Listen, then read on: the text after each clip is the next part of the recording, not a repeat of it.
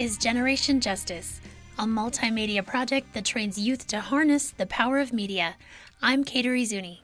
And I'm Edgar Cruz. Tonight, we get into some of the awesome fall events coming up in Albuquerque. We will speak with Dr. Shel Sanchez, Director of Cultural Services from the City of Albuquerque, to hear about the city's upcoming plans. And to tell us about the 3rd annual Indigenous Comic-Con, the founder and owner of Native Realities and Red Planet Books and Comics, Dr. Lee Francis joins us. We'll also get some important voter information from Austin Wiyaki from NM Native Vote. All of this is coming up, and our first tune of the night is Wash Your Spirits Clean by Walela.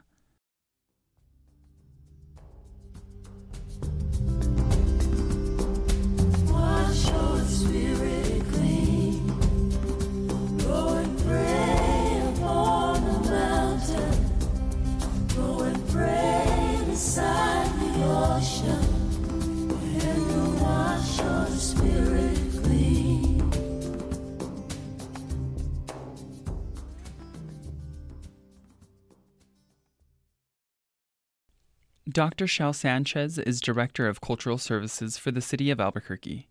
She'll tell us about the interplay of art, education, and entrepreneurship going on in the city. Now, Media Justice intern Edgar Cruz speaks with Dr. Shel Sanchez about her goals for the Department of Cultural Services and the many exciting plans that are in the works. This is Edgar Cruz with Generation Justice, and I'm speaking with Dr. Shel Sanchez, Director of Cultural Services for the City of Albuquerque. Welcome to Generation Justice. Thank you. I'm very excited to be here. Will you please tell us more about yourself? Oh, about me. Well, I've lived in Albuquerque since I was 4, which is a long time, so I'm not going to tell you how many years. And I have been working in arts and culture for the last 20 years, and before that was an educator. And I'm just really excited to be working for Mayor Tim Keller and this new administration. Thank you so much. Can you tell us more about the Cultural Services Department and some of the resources or spaces that it oversees? Yeah, the Cultural Services Department is surprisingly large. It's actually one of the largest cultural services departments in the country for a municipality.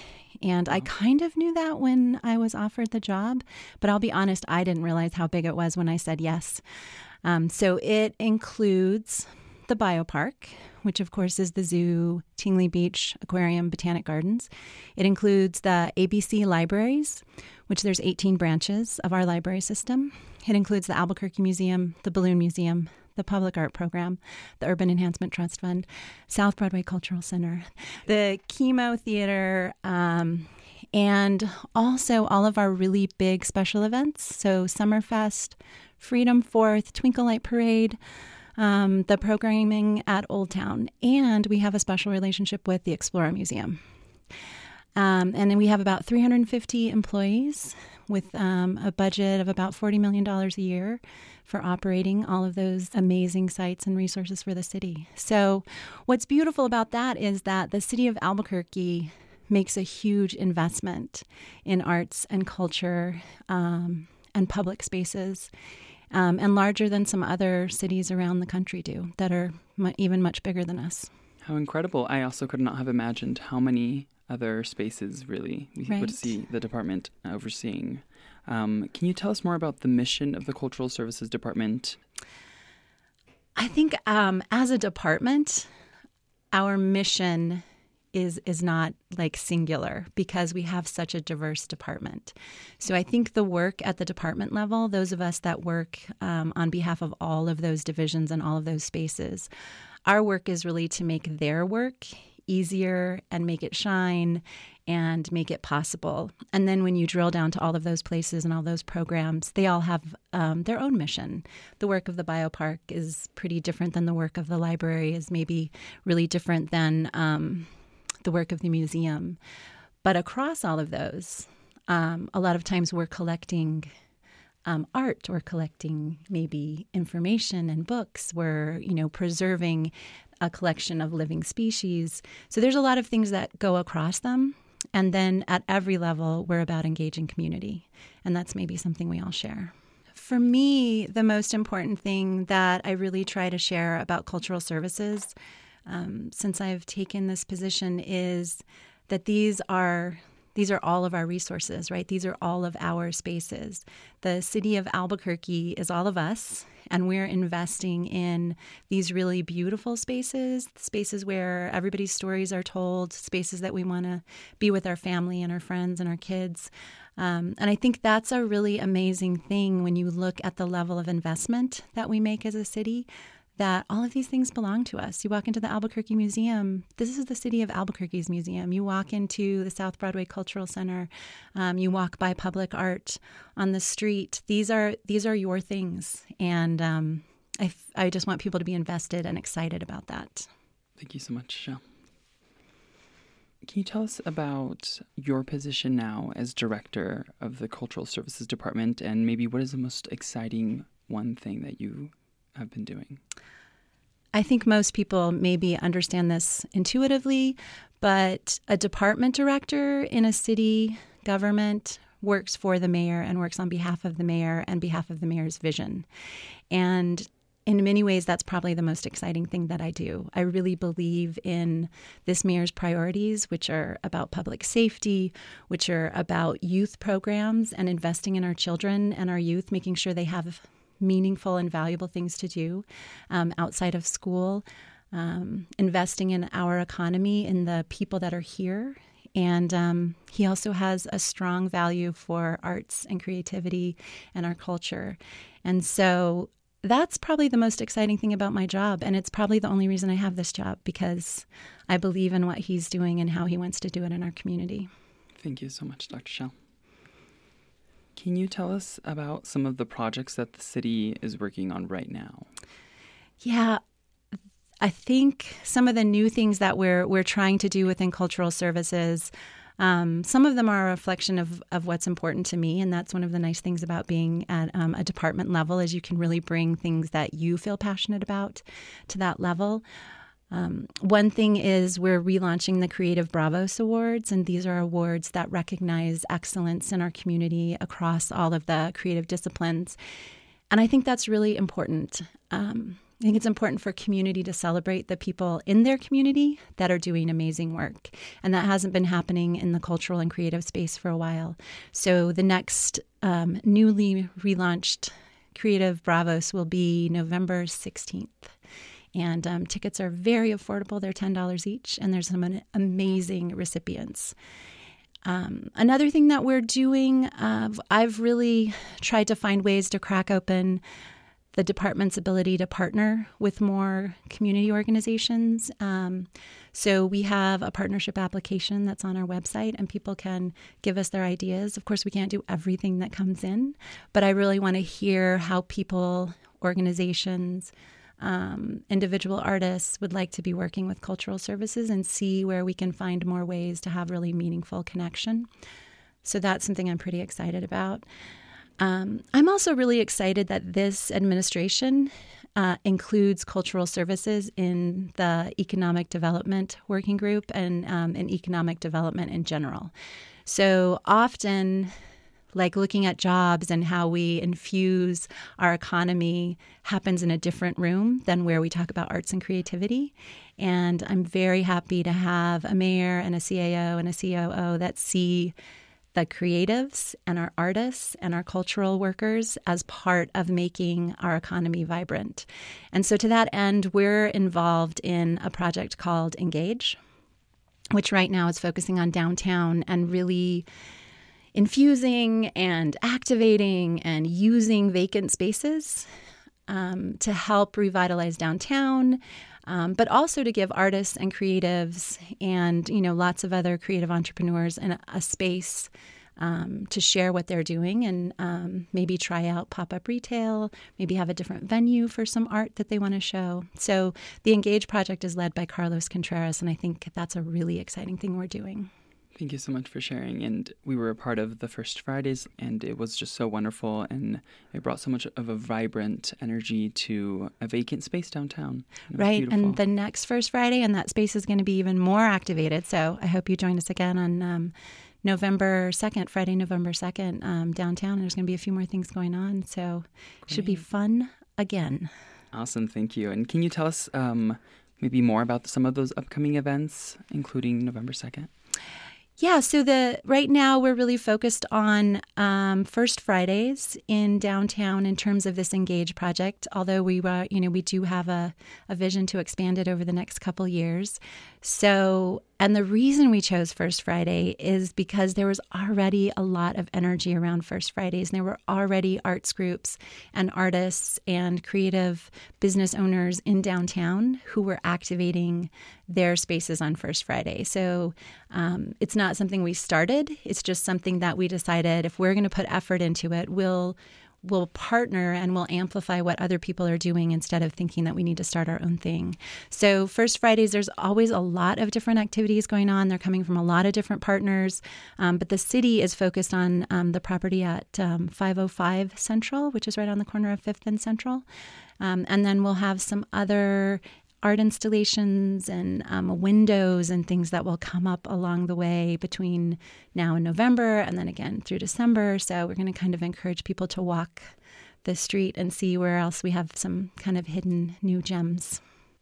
You mentioned some partnerships under the Cultural Services Department. Can you tell us more about the partnerships and maybe some of the goals that you would like to see through?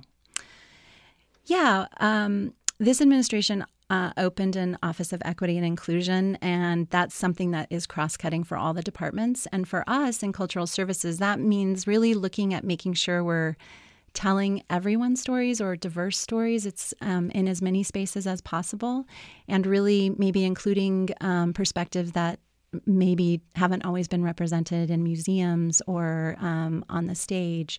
To that end, we have some new partnerships that we're really working on building. One of them is with Native Realities. We're doing some work with them on youth programs and funding some youth programs that they have coming up with Indigicomic-Con, which is just around the corner.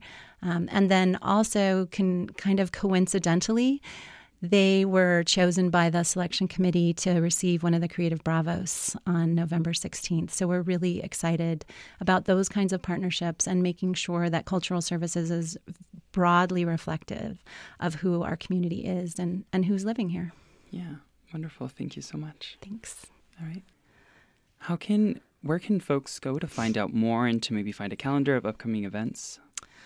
Well, I mean, specifically about the Engage project, you can find that at the city website, and I believe it's cabq.gov, either / or /engage.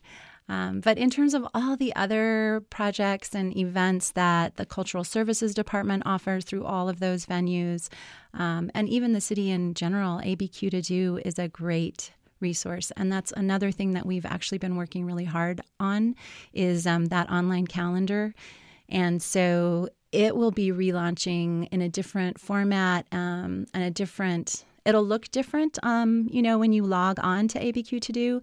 And what also is very different is the back end. We have a new partner with ADME here in Albuquerque.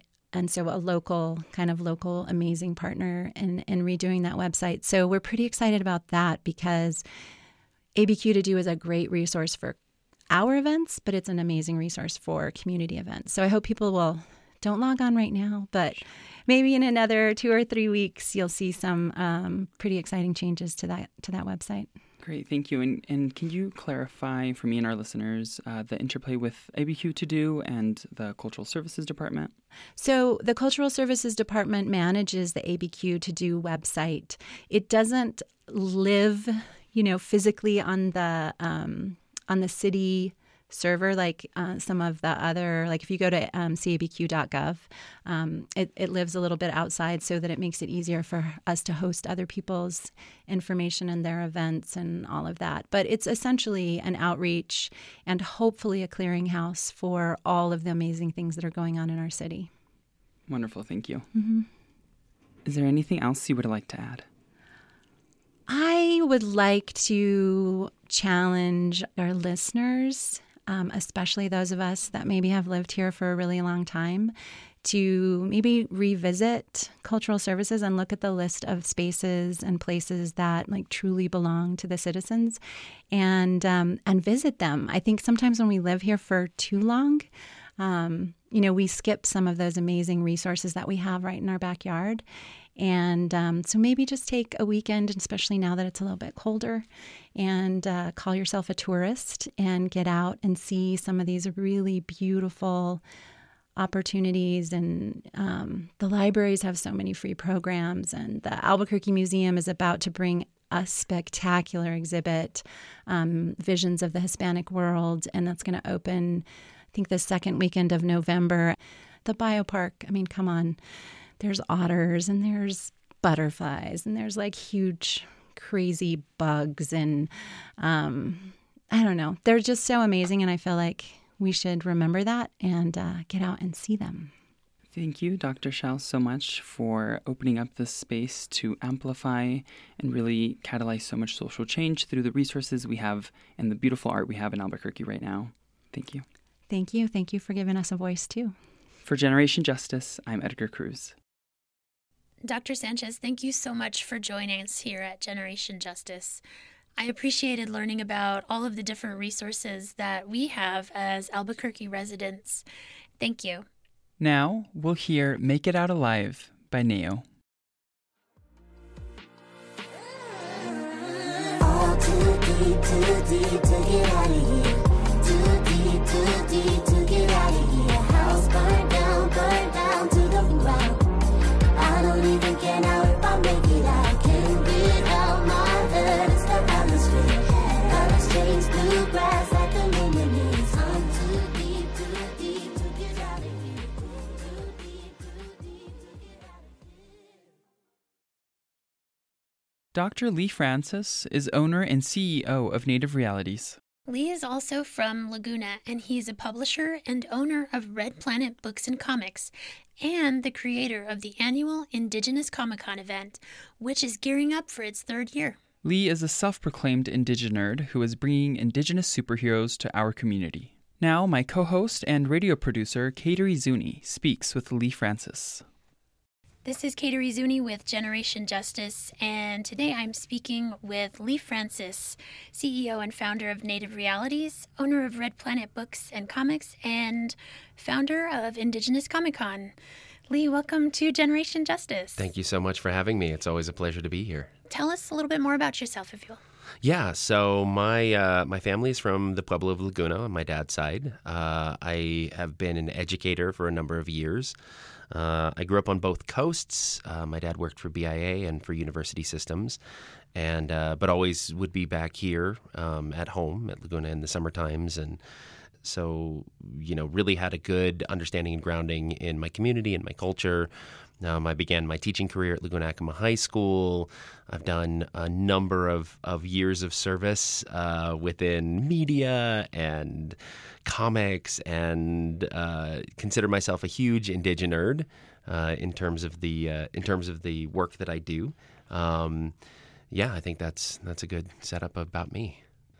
And tell us a little bit about Native Realities and the work that you do. Sure. So Native Realities, we founded Native Realities 3 years ago. The idea was to be able to create graphic novels, comic books, games, toys, and collectibles that are Indigenous-centric, that feature the stories of Native and Indigenous people on their own, without being sidekicks, without some sort of Anglo shepherd, if you will, to guide us through our processes. And to also portray Native folks as superheroes or space rangers. There's just a lack of that kind of work out there for Native folks, Indigenous folks, to see themselves represented in that way. So when we got everything started, that was the whole purpose, to change the perceptions of Native and Indigenous peoples by utilizing popular culture. Tell us a little bit about the work that you do for young people. I've been doing work with young people for a number of years. I think it comes from my father. My father was an instructor. He was the first chair of Native Studies here at the University of New Mexico. He was the fellow that moved the program from a department from a program to a department. And so, there's a long history of me working, coming from a teaching background and working with young people.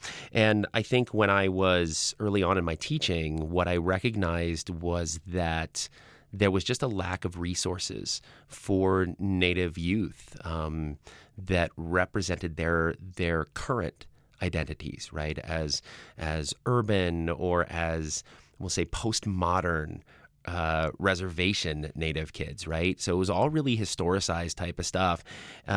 And as I kept looking at that, I recognized that there was a need to do more. And so set out with a number of partners, collaborators, artists, illustrators, writers, et cetera, people that I had known and networked with throughout my career, to be able to establish a company that would be able to create more of that media for our young people. So, moving from being a teacher into sort of what we'll say an informal education mode, I suppose. Or as I like to joke, I got my PhD so that I could open up a comic shop. So tell us about Indigenous Comic-Con. How did it begin? What was the inspiration? Sure. The inspiration really came about a number of conversations with some amazing illustrators and creators. Aragon Starr, the creator of Super Indian, award-winning playwright, award-winning musician. She and I started having these various conversations. And it's like, wouldn't it be great if we had our own version of something like this, Comic-Con? Because we'd gone to several Comic-Cons together, and she had appeared at a number of Comic-Cons herself and in terms of her work. And a hole in the schedule opened up. And it was winter. It was early spring 2016. And I just kept looking at it and says, you know what, we need to do this. We can't keep waiting around. We can't keep just talking about it on social media or having these conversations. We need to just go ahead and put this together, put it on the books, and get this Comic-Con going. And that's what we did. Myself, I launched all of this, sort of with two hands and a flashlight, put all the pieces together and reached out to a lot of the networks and brought in these amazing artists and creators and illustrators and game designers and actors and everybody else that we had in the first year. And really with the whole point of, creating a space where we all were able to exist without context. And I think that's such a huge part of what we've tried to create. Very often in our lives as Indigenous folks, we're very segmented, right? So, if I'm, say, a writer of fantasy novels, I'm going to go to the fantasy novel conferences. And as a Native person in that fantasy novel conference, I'm pretty much alone. There's probably two of us, maybe at the same conference. And I'll be speaking on a panel and I'll be talking about Native stuff. And it's great. I appreciate the opportunity to represent, but it's also, I don't know, it's alienating. And the fact that that I have to represent all of Native America in this space, not entirely like true hyperbole in what I'm saying, but that's often what comes down when outside folks sort of look at Native folks, just like, oh, well, tell me about Native identity. I was like, man, there's like 600 Native tribes. Like, how am I supposed to identify I can tell you about Laguna Pueblo as an urban, non-res based nerd kid. So partly one of the main things was that we would all be able to have one space where we could occupy and be ourselves without having to explain it to anyone, without having to go into our panels and be like, well, let me start with the history of Native communities and our families and our, and I see you nodding because this is what we do. And so the Comic-Con is a space where we get to come in and we just get to be ourselves. And parallel to that is also to showcase the work that all these amazing Native creative artists are doing so everyone can enjoy it. It's not just for Native peoples, right? Anymore, the Indian market is only for Native folks. Like, man, we all show up there because it's a great gathering point, but like, it's for everybody to come see this incredible work that's being done. And lastly, it was, my own selfish reasons were just so that I got to hang out with everybody. I was, I got Native cred. I'm just like, oh, do we get to all play for the weekend? Well, this is great. I get to see you. I get to see you. I get to see you. This is wonderful. So that was really what triggered everything and what we've done over the last 3 years. Thank you for that. What kind of feedback have you received from Native and Indigenous folks after seeing Native heroes and icons represented in such a way? The response from Native communities has been, like 99.9% positive. And I think it's just so overwhelming for me because parents that I talk to, people that pick up the books and that see when we're out doing, the comic books or come down to the Comic-Con, they end up having a totally different view of, I think, what's possible. And I think that's really what we have positioned ourselves as. I mean, I call Native Realities and the work that we do an indigenous imagination company, which is that we're promoting the imagination. Colonization was detrimental for a number of reasons, but one, not only did it steal our land, but they stole our imagination. We were a people that charted the stars thousands upon thousands of years ago. We had created internal structures and systems of sustainability and architecture and design that have lasted for thousands of years. And that was all built on our imagination. And so when we were forced onto reservations and when colonization and colonial empire subsumed our systems and our peoples, they took that huge component, which is that imagination. And I think that that's so striking when people, it's there. It's not that let me rephrase that. It's not that they took it, it's that they buried it. And so the idea is that when we come back with this kind of stuff, people feel that spark. The fire never went out. The embers are still there. It just needs to be cultivated. We just need to blow on that. We need to bring that fire back. And when that fire starts to burn, then we come out of our systems where there's so much like internalized violence. And we begin to see the opportunities that we can take part in and that we can change our own systems, using that imagination, using that passion. And it's not to say that it's not a slog. It's not a hard, road. But I think that's, I'm like, when you watch people and they pick up a book and they're like, I never thought about this. And I can literally just see that ember. I can see that begin to glow. And I can't say that that's an immediate reaction. I can't say it's just like, oh, haha, I will change the world like this. For me, it's like, I know it's a slow burn. And that's going to stay in your soul and that's going to kindle. Because once you begin to see representations of yourselves as a superhero, you begin to think of yourself as a superhero. If this guy can do it, then I can do it. If this character that's on a page acts like this, then I can act like that, then I can be that, and I can become something amazing. And so, and then that fire goes. And then all of a sudden we got this, this roaring, heating, beautiful fire that can stir all of us toward action, towards self-determination, towards sovereignty, towards loving, caring, compassion, sustainable communities. So, Lee, what do you hope to see for the future of Native Realities or Indigenous Comic-Con? Yeah, I hope it just continues to expand and grow in a space where our communities are engaging in this work and recognize the value and validity of something that we've put forward into this world. We're seeing more expansions. Next year, we're expanding to 4 different locations, including here. So we'll have an expansion in Denver. We're looking at an expansion out in Tucson and Melbourne, Australia. Wow. So, really it's trying to bring this space, because a lot of the times it's as I know in the work that I've done, but that we know in organizing work, is more often than not, you have to bring this to the communities. Travel's hard, getting out for something like, there's schools there, there's life, there's jobs. So, hosting conventions, not necessarily something everyone can show up to. So in our mission and our work is to be able to bring that out to the community so that they can see this work, because we found that there are so many artists and creatives that are engaging in this locally that may not be on anybody's radar. But it's like, oh, I got my cousin. Yeah, my cousin makes these little art prints on the wall, and it's like it's a what do I want to say? It's a Coeur d'Alene Batman, or like whatever, right? Like up north, or it's a Pueblo Spider-Man, and and I was like, man, why aren't they doing this out? And it's like, because they got a job, and they got to do work. So if we can get more of this into the spaces, that we exist in, that our community spaces, then it creates a whole different dynamic. On the broader perspective, on the the macro perspective for the industry and the Western industry, is that more of our folks should be in those positions, those creative positions and executive positions.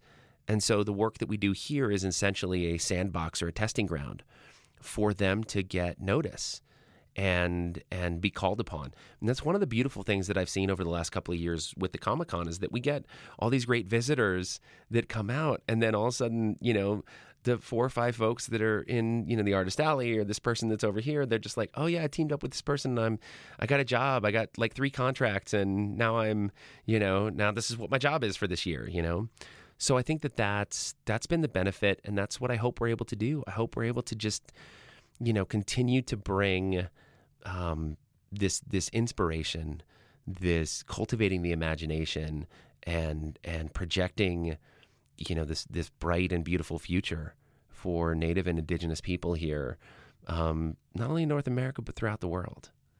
Where can folks go to find more information? Oh, great. Well, folks can check out the website, which is www.indigenouscomiccon.com.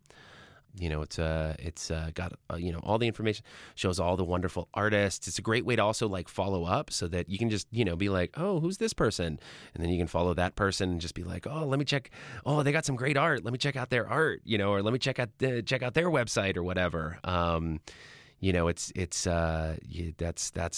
basically our source, and of course all of our social medias. So you can do the social medias. For all of you social media people out there, of course, our Generation Justice and our young folks are very much wired. So find us on Facebook and Twitter and Instagram, I think, and that's pretty much it. Lee, is there anything else that you'd like to add? The main thing that I always add is two things. One that I said before, which is everyone is welcome. All of the folks that are listening, all the young people that we work with, all of the organizers, these are these moments to really, when things like this arise, these are the important moments to be able to show up for, but also for folks to be aware of.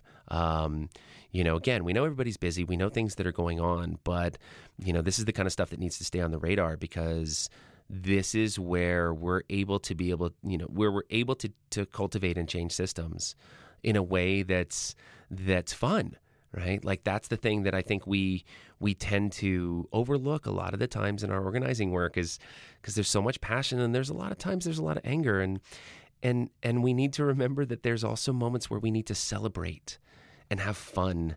Because those moments are just as important in finding that balance, right? We talk about, self-care, right? Things like this, the events that we have, the Comic-Cons, or any place where we can just go and laugh and giggle and just experience and wonder.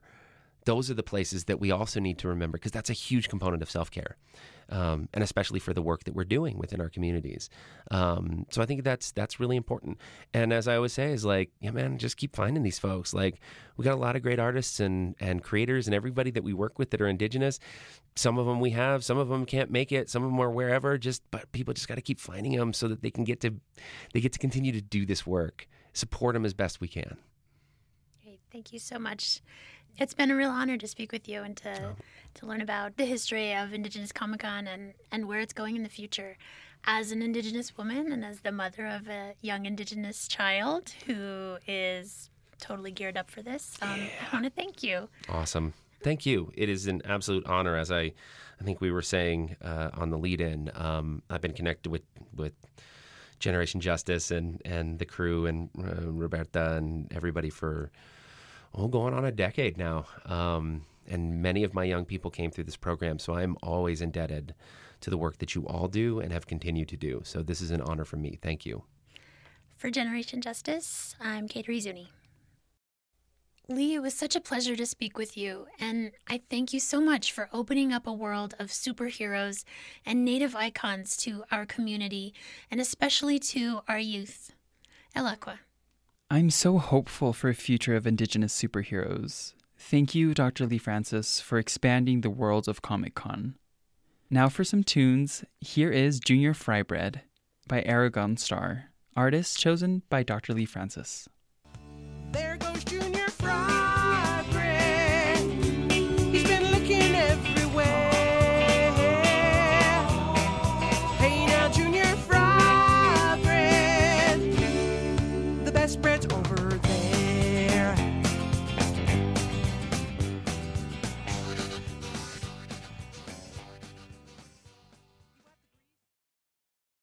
NM Native Vote works to build and inform an active Native voter bloc in New Mexico.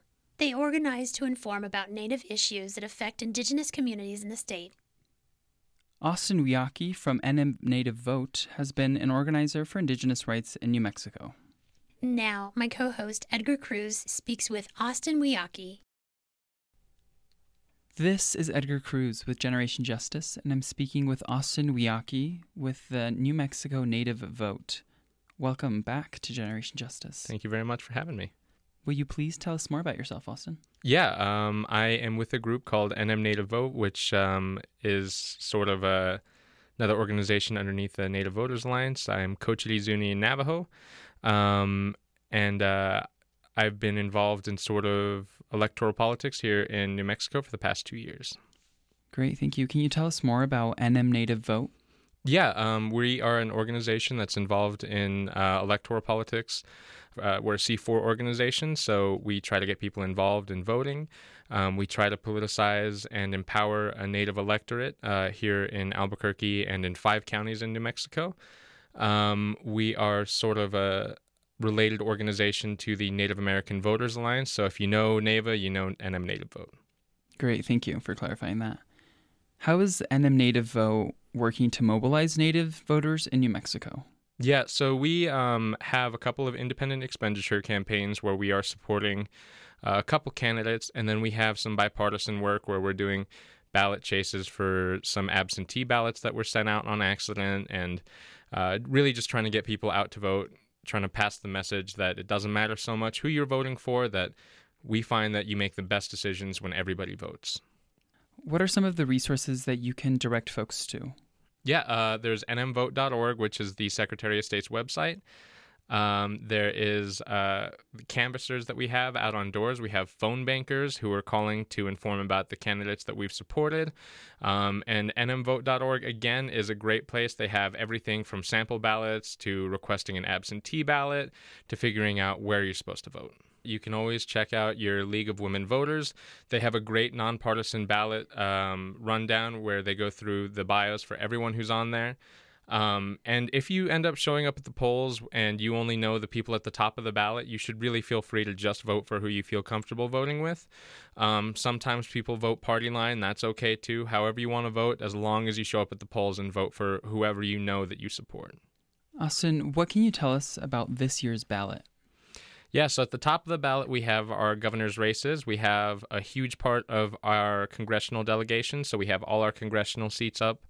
We have our entire House up for election this year, which is really, really important. That defines all of our state legislature. We have our governor, which we are working very hard on, and then we have a couple of their bond issues, and those will be specific to where you live.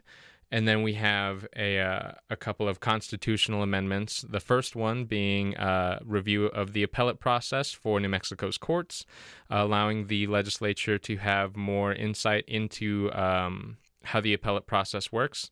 And then the second one is a congressional amendment creating an ethics board that would be entirely independent of party or elected office, that would really make sure that regardless of who your political party is, would be creating an individual and independent ethics board. Thank you so much for that clarification and those details. Austin, this year we're looking at a record-breaking number of Indigenous women running for public office. What does this mean for Native communities and voters at this moment in time? Yeah, it means that we have a really, again, I think it's a unique opportunity to be heard in Washington and at the state level in our local government. It's a great opportunity for us to advocate for ourselves. How can folks find out more information about NM Native Vote or voting resources in Native communities? Well, we have a website, nmnativevote.org. We have everything from our endorsement list to donate. Please donate. We have information on the candidates. We have a whole bunch of stuff. We have a Facebook, which is, again, nmnativevote.org. You can still go to our old stuff, which is NAVA, so that's the Native American Voters Alliance, so nativevotersalliance.org. And we have information on all the candidates that really pertain to Native issues and skew more Native working family. Great, Austin, thank you so much. Is there anything else that you would like to add? I just want to say that it really is more important than anything that we go out and vote. It doesn't matter who you're going to vote for. You might not support everyone who we support, but the number one thing is that we find that we make the best decisions when everybody is informed and involved. Thank you, Austin, for those details and for your insight and all of the work you do with NM Native Vote. Thank you for having me. For Generation Justice, I'm Edgar Cruz. Austin, the work you have done in New Mexico and nationwide with NAVA and NM Native Vote is vital to New Mexico. Thank you so much for spending this time with us today. Austin, thank you so much for your incredible work and for your dedication to mobilizing Indigenous communities to get out and vote. El Aqua.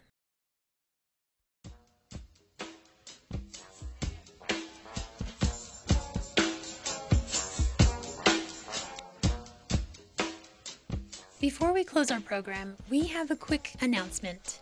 Working Classroom is hosting their annual Day of the Dead celebration, A Thirst for Justice, at Three Sisters Kitchen.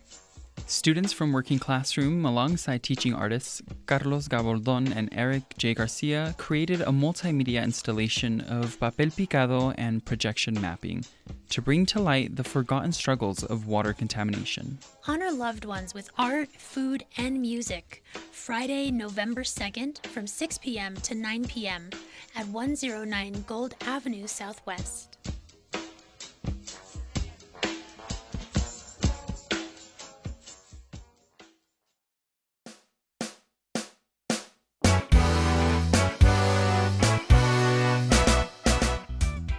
Tonight's hour of radio was produced by Kateri Zuni and Roberta Rael.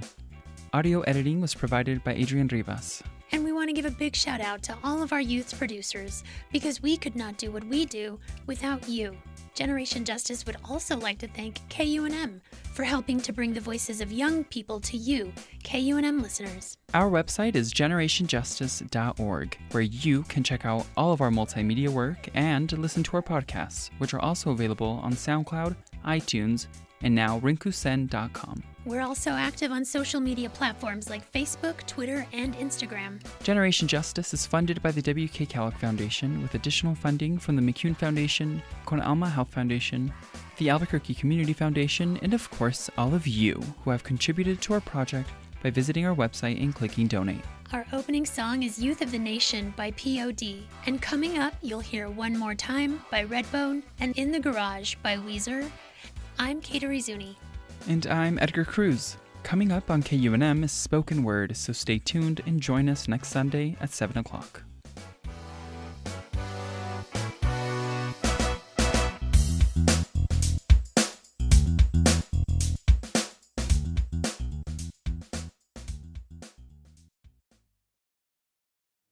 Straighten out my brain from going crazy. One more time for it gone. One more time for it gone. One more time for kicking when it wants. One more time for the drink. One more time for the street. One more time for all the laughing babies. One more time for it gone. One more time for it gone. One more time for all the